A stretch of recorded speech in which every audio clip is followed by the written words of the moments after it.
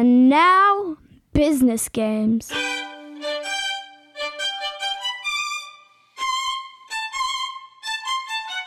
Hello learner, and welcome to Business Games. Glad to see you here again. This is the introduction to Season 1, the experimental one, of Business Games, an educational podcast and newsletter series where we apply game theory to business to help you make better decisions under uncertainty.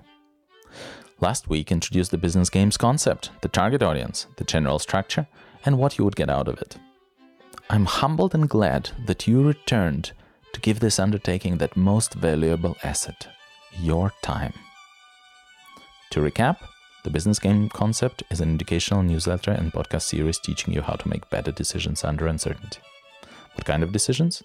Strategic decisions, in the economist's sense of the word, meaning interactive. This week, I'll introduce Season 1, the experimental one. I'll cover the choice of business experimentation as the first topic within our interactive decision-making under uncertainty journey. We'll talk about how business experimentation links to the wider journey, what you should expect from the season, and the sequence of the episodes and subtopics. We'll also cover some recent literature on business experimentation, and we'll leave you with some homework before we get to the content proper for the next 9 weeks or so. Without further ado, let us jump into setting up the first season. The basic premise. The topic. The primary goal of this season is to ease the listener into the wide-ranging area of interactive decision-making under uncertainty. Taken at face value, it is dry and boring and unwieldy. We would never want to plunge into the deep end without building up the concepts. The specific topic of business experimentation fell into focus as ticking simultaneously a bunch of boxes. It's a standalone topic that could be relatively self-contained in one season. It is a topic that seemingly is hot right now. How about this for a title of an HBR article in June 2021? Quote, "Why business schools need to teach experimentation." End quote, from hbr.org.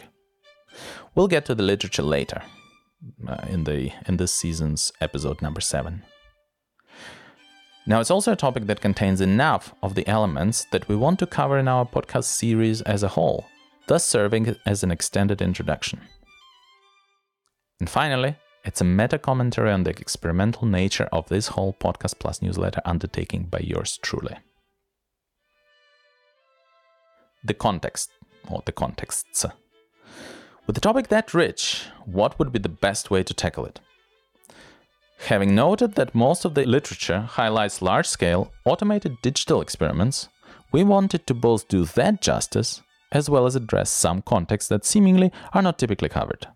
Incidentally, some of the contexts relate to the titular myths of the Chapter 7 Myths of Business Experimentation from the book Experimentation Works by Stephen H. Tomkin. We'll get back to the myths later. For now, here are the contexts.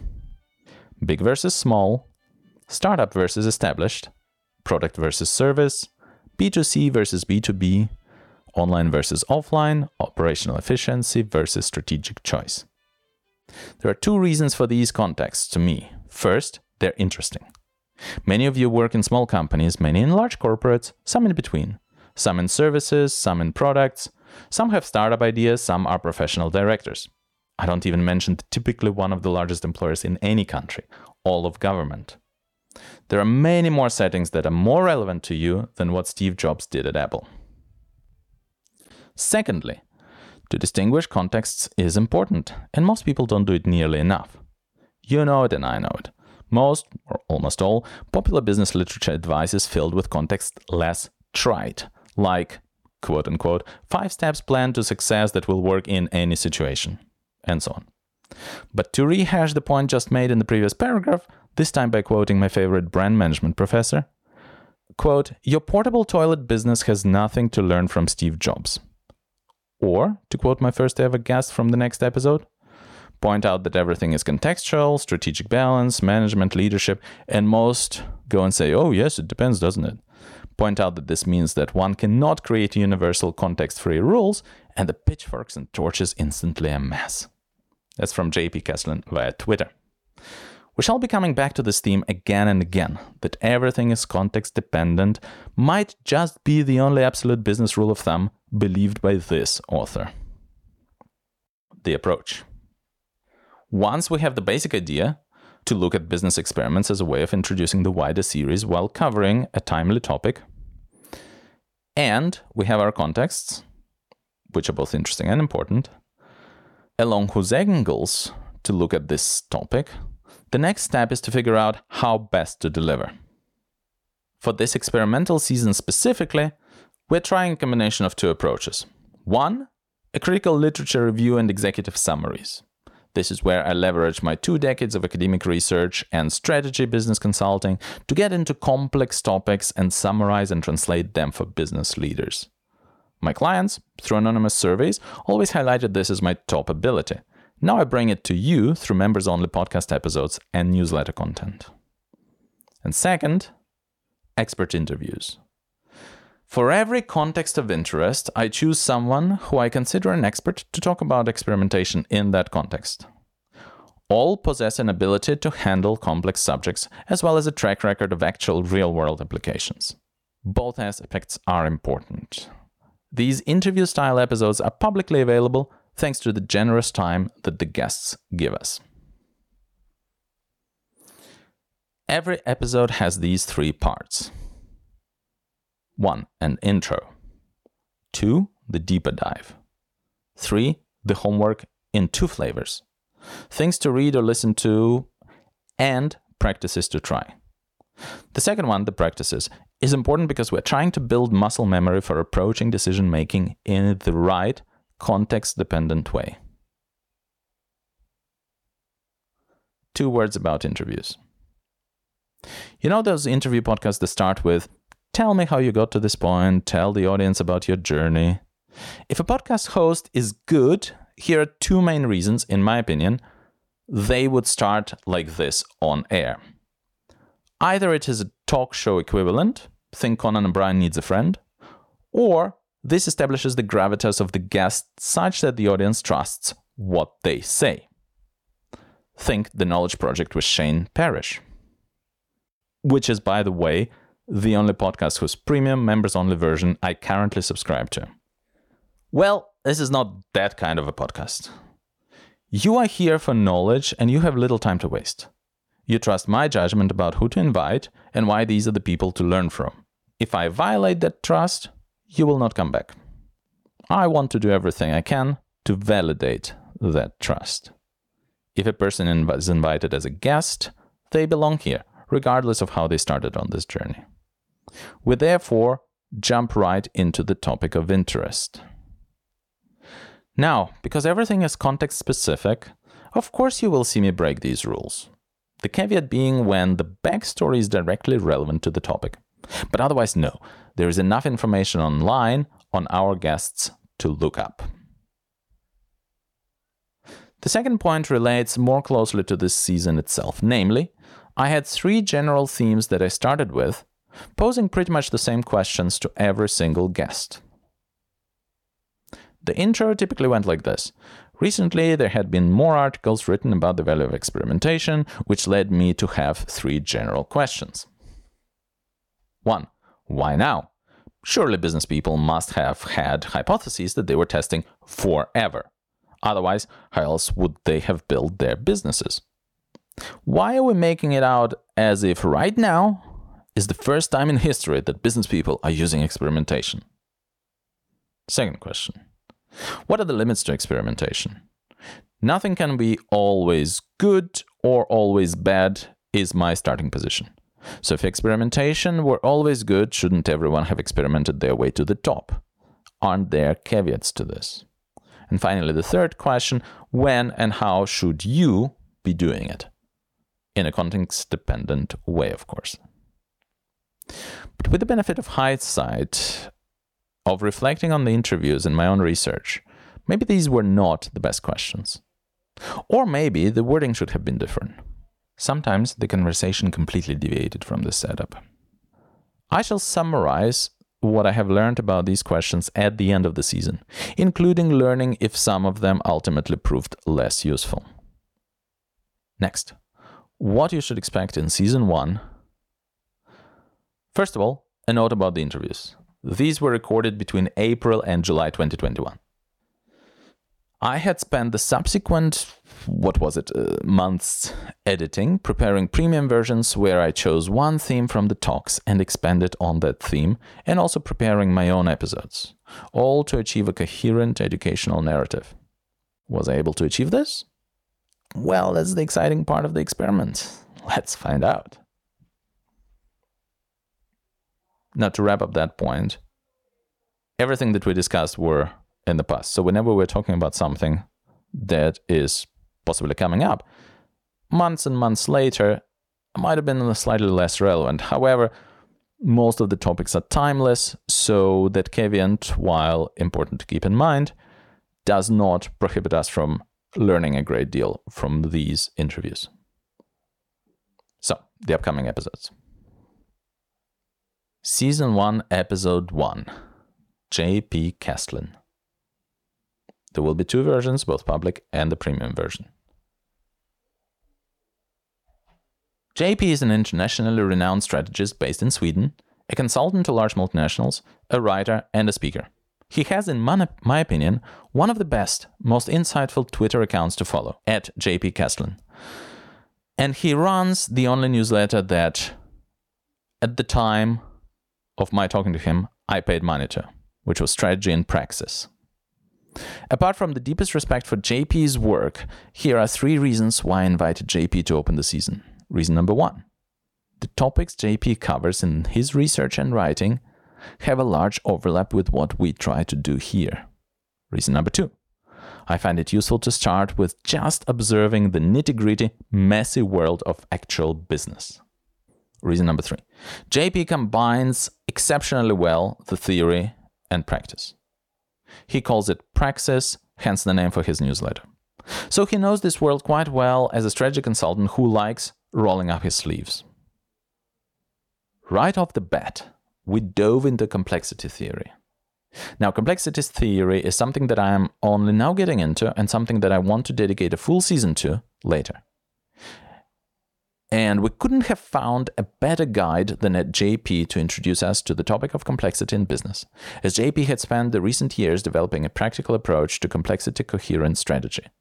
And of course, experimentation is part of dealing with complexity. The best way for me to summarize this part of the talk is to invoke that episode's example of an ant and an ant colony. Understanding an individual ant's behavior will not help you understand the behavior of the colony, and vice versa, understanding the behavior of the colony will not help you understand the individual ant's behavior. A colony, in this case, is what is called a complex adaptive system, and there are many such systems in nature and in organizations. In fact, anything involving living things, especially humans, immediately leads to complexity considerations. Partly because there are no universal rules when it comes to complex adaptive systems, it is impossible to remove uncertainty completely, as it is impossible to 100% apply learnings from one context to another. Both together mean it is impossible to come up with a hard if A then B rules, even if A did lead to B in another context. And now we're back to Steve Jobs and portable toilets. Thus, experimentation is key in handling complexity. In fact, David J. Snowden, in one of the most read HBR articles that started, quote-unquote, the mainstream complexity appreciation, the article's name being A Leader's Framework for Decision-Making, you can look it up on hbr.org, from the November 2007 issue of the magazine, suggests that the sequence of probe, sense, respond as the approach of dealing with the complex. So let me say that again. In fact, David J. Snowden suggests the sequence of probe, sense, respond as the approach to dealing with the complex. And probe, sense, respond sounds awfully like setting up an experiment. JP and I cover a lot of ground, from what kind of experiments, safe to fail versus fail safe, and how they should run, through all the contexts like startups versus corporate, service versus product, companies, etc., through deliberate versus emergent strategy, to mechanical view of organizations versus psychology-based organic view, referencing a lot of JP's recent work in this area. Next week, come back to check out the episode. And if you subscribe to the members-only version of Business Games, then also expect my summary installment of this episode, as well as a transcript. I leave you with this snippet from JP from the next week's episode. If one were to take one takeaway, it's this, understand your context, understand human beings. It's the complexity scientific / complexity coherent strategic angle is very much different from the old view, in that the old view tends to be that organizations can be treated as machines, whereas the complexity based view is that organizations should be treated as ecosystems. And we need to understand, within that, we need to understand not just the financial and strategic sides, but actually sort of evolutionary psychology and so on. Season 1, Episode 2. Professor Ananish Choudhary. If we're talking experiments in business, invariably we end up talking about Hal Varian and Google and other visible academics in the field of experimental and behavioral economics. We're also talking psychology and economics. And then we're immediately talking Kahneman and Tversky, Dan Ariely, etc. It just so happens that my guest for the second episode, Ananish Choudhary, is a professor of experimental economics at the University of Auckland and is ranked among the top 5% of economics authors worldwide by the Research Papers in Economics database. And it also just so happens that Ananish and I know each other since 2003, the first year Ananish joined the University of Auckland faculty and the last year of my University of Auckland honors study before I went to do my PhD. With the second episode, I wanted to do two things. One, given that everything started with Kahneman and Tversky, I wanted to get back to basics. Two, I wanted to talk to one of the top academics in the field. Why are these two things important? They partly reflect my observations about decision-making in the business world, and they partly reflect the way I learn. From what I observed, for every Hal Varian at Google, there are many more large corporates that are befuddled by economics, and especially behavioral economics and game theory. And for all the mentions of thinking, fast and slow, there are more people that talk about it without having actually read it than there are those who have read and understood it. This last point isn't even my opinion. And as for the befuddled part, well, hopefully it allows me to have a market which I can attempt to serve. How large of a market? Well, that's to be found out by this very experiment in it. As I also recounted in the Season 0 intro, I find the toolkit of economics to be of core importance for decision-making, and none more so than game theory, combined with psychology and experiments, giving us behavioral economics. I also recounted the way I learn, and thus the way I decided to structure the material in Business Games. To refresh, there are 4 elements, the fourth is split into 2, so kind of 5 elements. Now, it's not a linear 5-step, because in later iterations one can and should move in every which direction, but it does start sort of linearly. First, I look at the messy world in all its micro-glory. Second, jump out and look at the big picture. Third, peruse existing knowledge about what I see in the world and get familiar with the concepts of the giants who came before me. Fourth, reconcile what I read with what I see in 2 ways. 1, observationally. Do the concepts reconcile with what I see? Does this pass the eye test? And 2, statistically. Does the data that I see reconcile with the concepts? Can I find the same categories in the world? And if I can, what can I do? After the first iteration, the cycle repeats, but not necessarily in the linear fashion. Now, I find it best to start with the observations rather than the concepts, because I know that concepts will frame my thinking, and I don't necessarily want my thinking framed as a starting point. Of course, observations will also frame my thinking. But one must start somewhere, and so the hope is that framing is less bad. To reiterate the final point, if we are to stand on the shoulders of giants, then we need to know what those giants thought. So it's neither advisable nor practical to reinvent everything from scratch or to ignore the existing knowledge. But it is useful to test the past knowledge against new observations. Thus, while the first episode was looking at the messiness of the real-world strategy, the second episode is learning about the knowledge development that we can then apply and test against the real world in future iterations. So, we cover historical development of behavioral and experimental economics, individual versus interactive decision-making, lab versus field experiments, how to run experiments in your organization, how to extract information using electronic betting markets, and many, many other topics. We even touch on doctors and pilots, COVID response, and devil's advocates. FYI, if you want to know more about Professor Ananish Choudhury, here's the one link you really need that summarizes and links all his work.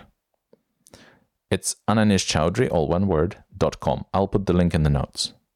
But also, you should check out his book that is of central importance to our topic. The book is called Behavioral Economics and Experiments, and you can look it up on Amazon. Now, Season 1, Episode 3, Davy Villefert. Once we've covered the complexity of business and the concepts of experimental economics, it's time to return to our contexts. And I've chosen the large corporate business as the first in our series for the simple reason that I'm probably best familiar with it. While I run, well, let's call it a boutique consultancy, my clients over the past nearly decade and a half had been some of the largest corporations in Europe and Australasia. And we'd been typically embedded on the floor of these firms. Our guest for this episode, Davy Villefert, I got to know when he was the Chief Information Officer of Westpac New Zealand. For our international audience, Westpac is one of the 4 largest Australasian banks. I ran several projects in Davy's business unit and could observe how he approaches business transformation and leadership. And during this time, I developed deep respect for his style. Davy has a tremendous international senior executive track record of transformation projects. So, when thinking about corporate experimentation, it was an obvious choice. Between Davy's experience in leading technology teams and organizations through transformation, and experimentation literature highlighting large-scale digital experiments, what better way to address the writing with the actual real-world experience than this? Interestingly enough, and this is a recurring theme, we talked more about psychological safety, anxiety, curiosity, and creativity than technology or data. I mean, we hardly at all mentioned the technological advances or digital experiments. Topics we discussed were crisis management, anxiety during transformations and experimentation, psychological safety and stress, unlocking curiosity and creativity, the value of progressive discovery, KPIs versus useful measurement, experimentation from senior leadership team and board of directors' points of view, and other topics. Here's Davy on LinkedIn. It's Davy Villefert, or Davy O. It's pronounced Villefert, but it's spelled Olivier, and Davy with a W. Season 1, Episode 4, Melissa Clark Reynolds, ONZM. Again, there will be 2 versions. There's a public and the premium version. Having touched on a board of directors' view on experimentation with Davy, we expand on this very topic with the professional director and the officer of the New Zealand Order of Merit, Melissa Clark Reynolds. Now, if you're unaware of ONZM, what ONZM is, and for our international audience, this might not mean much, think of your typical award for the services to the country in some shape or form. You are probably familiar with the titles Dame or Sir and the concept of a knighthood within some Commonwealth countries. So, in New Zealand, there are 5 levels to these. Okay? Point being, Melissa is outstanding and is worth listening to.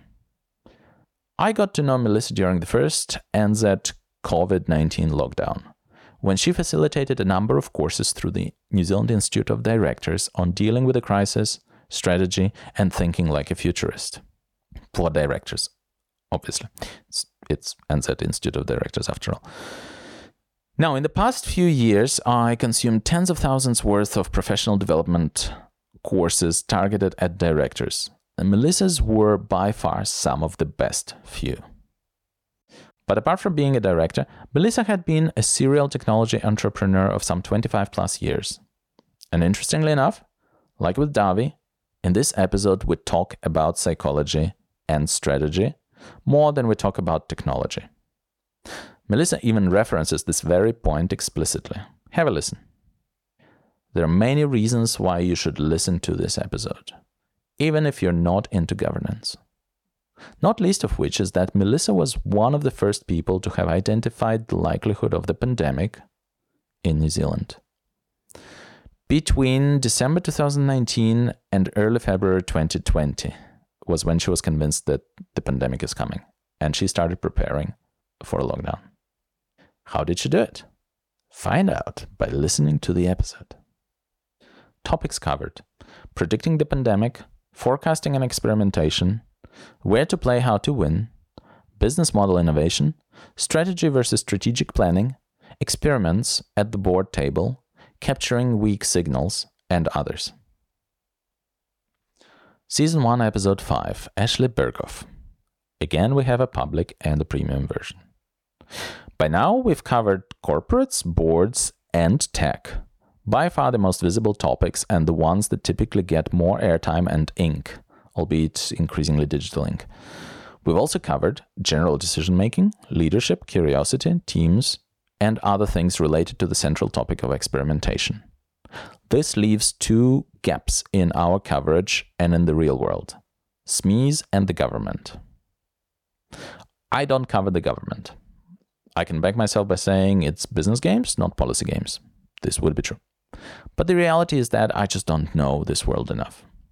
So I'm reserving talking to government decision makers about government decision making in the future. Perhaps expanding this very season with additional episodes down the line. After all, we want to learn from all the relevant contexts, and the government context covers all the same fields of decision making that we cover in this series. For example, signals, forecasting, knowledge aggregation, biases, interactive decisions, and yes, even experiments. This episode focuses on the SME and entrepreneur sector, specifically solopreneurs and lifestyle entrepreneurs. Our guest is Ashley Berghoff, a founder, consultant, and an author. After attaining an MBA from Georgetown University, Ashley left banking and insurance consulting to create A Squared Online, a company helping entrepreneurs leverage the power of systems in their creative endeavors. In my personal words, it's like having this idea of why should only large firms be able to leverage well-structured and well-designed systems and processes. Ashley and I connected while participating in Seth Godin's The Marketing Seminar. At the time, we were both developing our own ideas further and commenting on each other's. We stayed in touch ever since. So when Ashley was recruiting advanced readers to read the drafts of her book, I jumped at the opportunity. Allow me to get onto a soapbox here for a bit. Eureka Results is a book that brings systems thinking to SMEs and solopreneurs.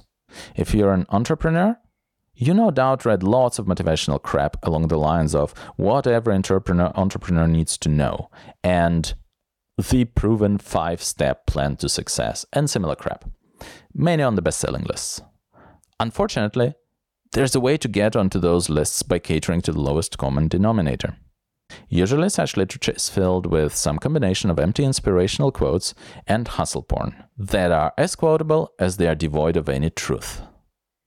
Find your purpose and then persevere through adversity, and you'll crush it in no time. And other such shit. Ashley's Eureka Results book is consciously and decidedly not like that. If you're an entrepreneur, check the Eureka Results book. Or even before that, check out the episode where I talk to Ashley and make up your own mind if you want to know more. Now, because her book talks about experiments and about approaching entrepreneurship with an experimental mindset, it has direct relevance to our season's topic of experimenting in business. Of course, we also get into other aspects of Ashley's writing. So you can make up your own mind whether you want to then buy the book. Even though it might not be for everyone, I think every entrepreneur would benefit from the ideas in Ashley Berghoff's Eureka Results. There are more topics than we could cover while talking about business experiments. But the topics we do cover are the entrepreneurial marathon, maximizing the chance of success under uncertainty, experimental mindset, enabling creativity via systems and constraints, experimenting on your own as a solopreneur versus when you have employees, process versus achievement. As a note, you will see that similar topics pop up independently in multiple talks that we have this season. I cross-reference these in the transcript versions that come with the premium Business Games membership. It might be I'm suffering from the familiarity bias, but I like when similar concepts pop up independently from different conversations. Because of the independent part, I personally place increasing importance on such concepts. It feels like there's some truth to them. Season 1, Episode 6, Rory Sutherland. Wow, where do I start with this? Trying to explain who Rory Sutherland is to those who don't know who he is a bit like trying to explain who LeBron James is to those who don't know. I'll just say these 3 things. Rory is the author of Alchemy, The Surprising Power of Ideas That Don't Make Sense. You can find it on Amazon. Just Google for, or, Amazon. I don't know what's the verb from searching for it on Amazon. Definitely not Google. Search for it on Amazon, Alchemy, The Surprising Power of Ideas That Don't Make Sense. Number 2, Rory has 3 TED Talks on what we want to talk about here, namely behavioral science and decision making. But god damn it, his examples are much wittier than mine. Check out Rory on the TED Talks website. 3, Rory is vice chairman of Ogilvy and the creator of Nudge Stock, a yearly behavioral science convention with speakers ranging from Nassim Taleb through Dan Ariely to John Cleese, to name but a few. Rory combines keen intellect and deep generosity, both qualities from which we benefit in this conversation. Listening to Rory is most certainly a treat, but there's also a specific reason I wanted to talk to him particularly for this episode. This was planned as the last interview episode of Season 1, the experimental one. The second season is called The Mental One, and it will be all about biases in psychology. Now, what Rory does for a living nicely bridges the 2 topics. But what we start our conversation with is a topic of creativity. So, how does it bridge experimentation and psychology, you ask? 3 points. Firstly, as we will have covered in other talks, experiments need testable hypotheses. These come from a creative place. In fact, doing this right is an incredibly creative process. Secondly, creativity itself is basically experimenting. The approach to art or science at a high level is surprisingly similar. Surprisingly to most, perhaps, but not to the people at the top of their game in science and art. We don't cover this, but think of Da Vinci, incredible scientist and artist.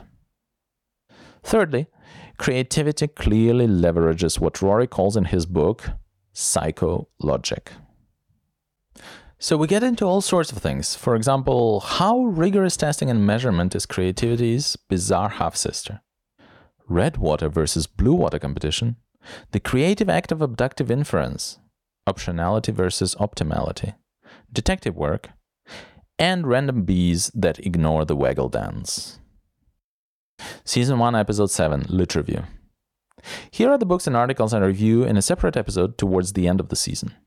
Why the choice of the end of the season rather than the beginning? I could say this is in line with how I learn. Messy real world first, literature second. And it would make sense. If I were to start with the lit first, it would frame your and my thoughts. Is that framing good or bad? Is it any better or worse than the other way kind of framing, starting with the messy world, then reading the literature? Who knows? The fact of the matter is, there's probably no perfect way to do it. To quote Rory Sutherland, the opposite of a good idea could also be a good idea. And this is the crux of it all. Going all the way back to complexity and J.P. Castellan, there is no best practice. And so we pose a hypothesis, try it out, see what happens. If it fails, so be it. It's a safe-to-fail strategy. Wink, wink. So the lit is this. Okay, read this fun article first. The article is called Disney is playing a bigger game in its box office battle with Scarlett Johansson. It's on Marketing Week. 2. Want to make better decisions? Start experimenting. From MIT. It's MIT Sloan Management Review. 3. Building a culture of experimentation from HBR. 4. Avoid the pitfalls of A/B testing, again from HBR. 5. The power of these techniques is only getting stronger. It's a quote from an article or from an interview, again in HBR. They actually had a whole issue dedicated to experimentation in business. And these are all from there. Number 6, why business schools need to teach experimentation. That's on hbr.org. 7, experimentation works, the surprising power of business experiments. That's a book. Number 8, the discipline of business experimentation. Again on HBR. Number 9, using experiments to launch new products. Again HBR. Number 10, A/B testing, how to get it right. HBR. 11, marketers underuse ad experiments. That's a big mistake. Again HBR. There's a lot of HBR. I'll address that as to why.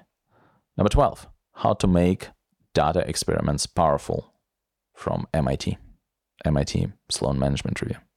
13, don't let digital obsession destroy your organization. Again from MIT Sloan Review.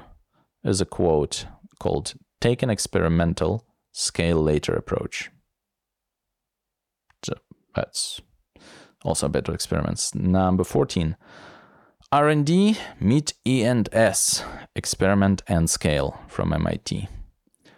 And 15, experiments and data for post-COVID-19 work arrangements. So, a lot of HBR and MIT. Why?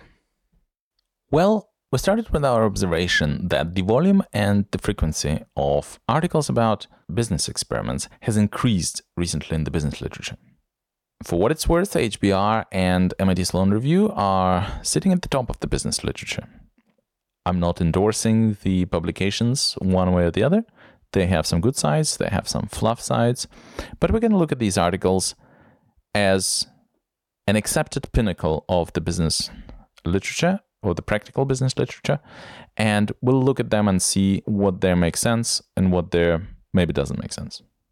So that's the lit review. Now next, we actually have a bonus discussion episode with JP Caslin, which is public.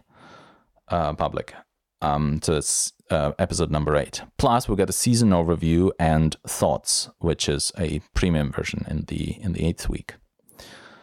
And here we get JP back to discuss what I've learned over the course of my talks and how it relates to what we've started with, namely complexity. JP shares his latest thoughts. For the premium episode, I provide my own neat, tidy bow on all the topics, rather than summarizing what we discussed with JP.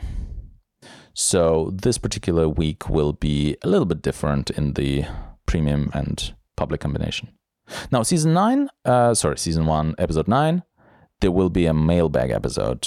I encourage those of you who would like to support us by becoming premium members at Gold or above tier to submit questions, /suggestions, /comments. I shall address on air those that you want me to discuss publicly with the group of fellow premium subscribers.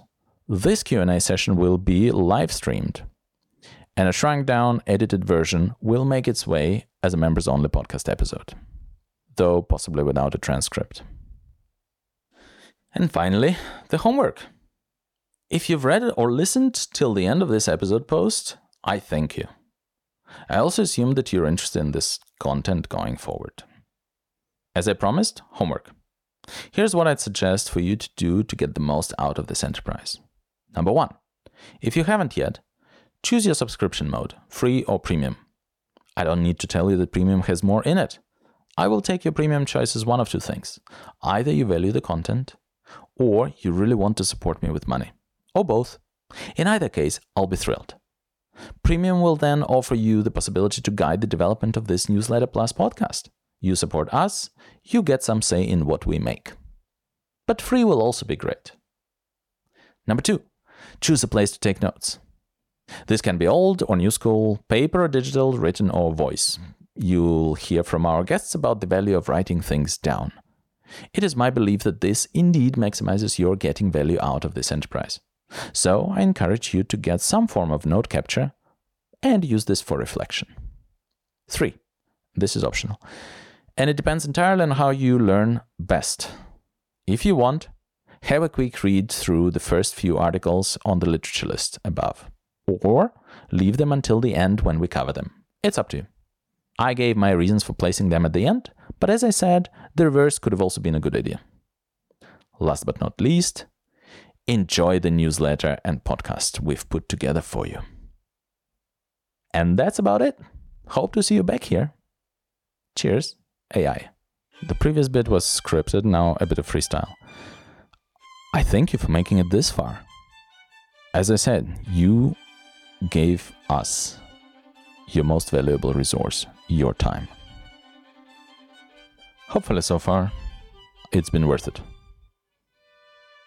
I've set up the overarching concept of business games and also gave you a very detailed introduction into what to expect this very first season, the experimental one. Next week, we have JP to talk to us about complexity. Looking forward to it. Please subscribe to the free newsletter or a premium tier subscription on www.business-games.ai. That's the website. If you want to just follow the podcast, you can subscribe to it anywhere you get your podcasts. But if you want to get a little bit more, subscribe at least for free and check out also the premium tiers and what they give you.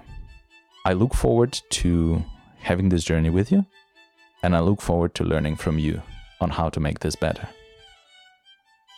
Please rate and review us on iTunes or wherever you can. Thank you.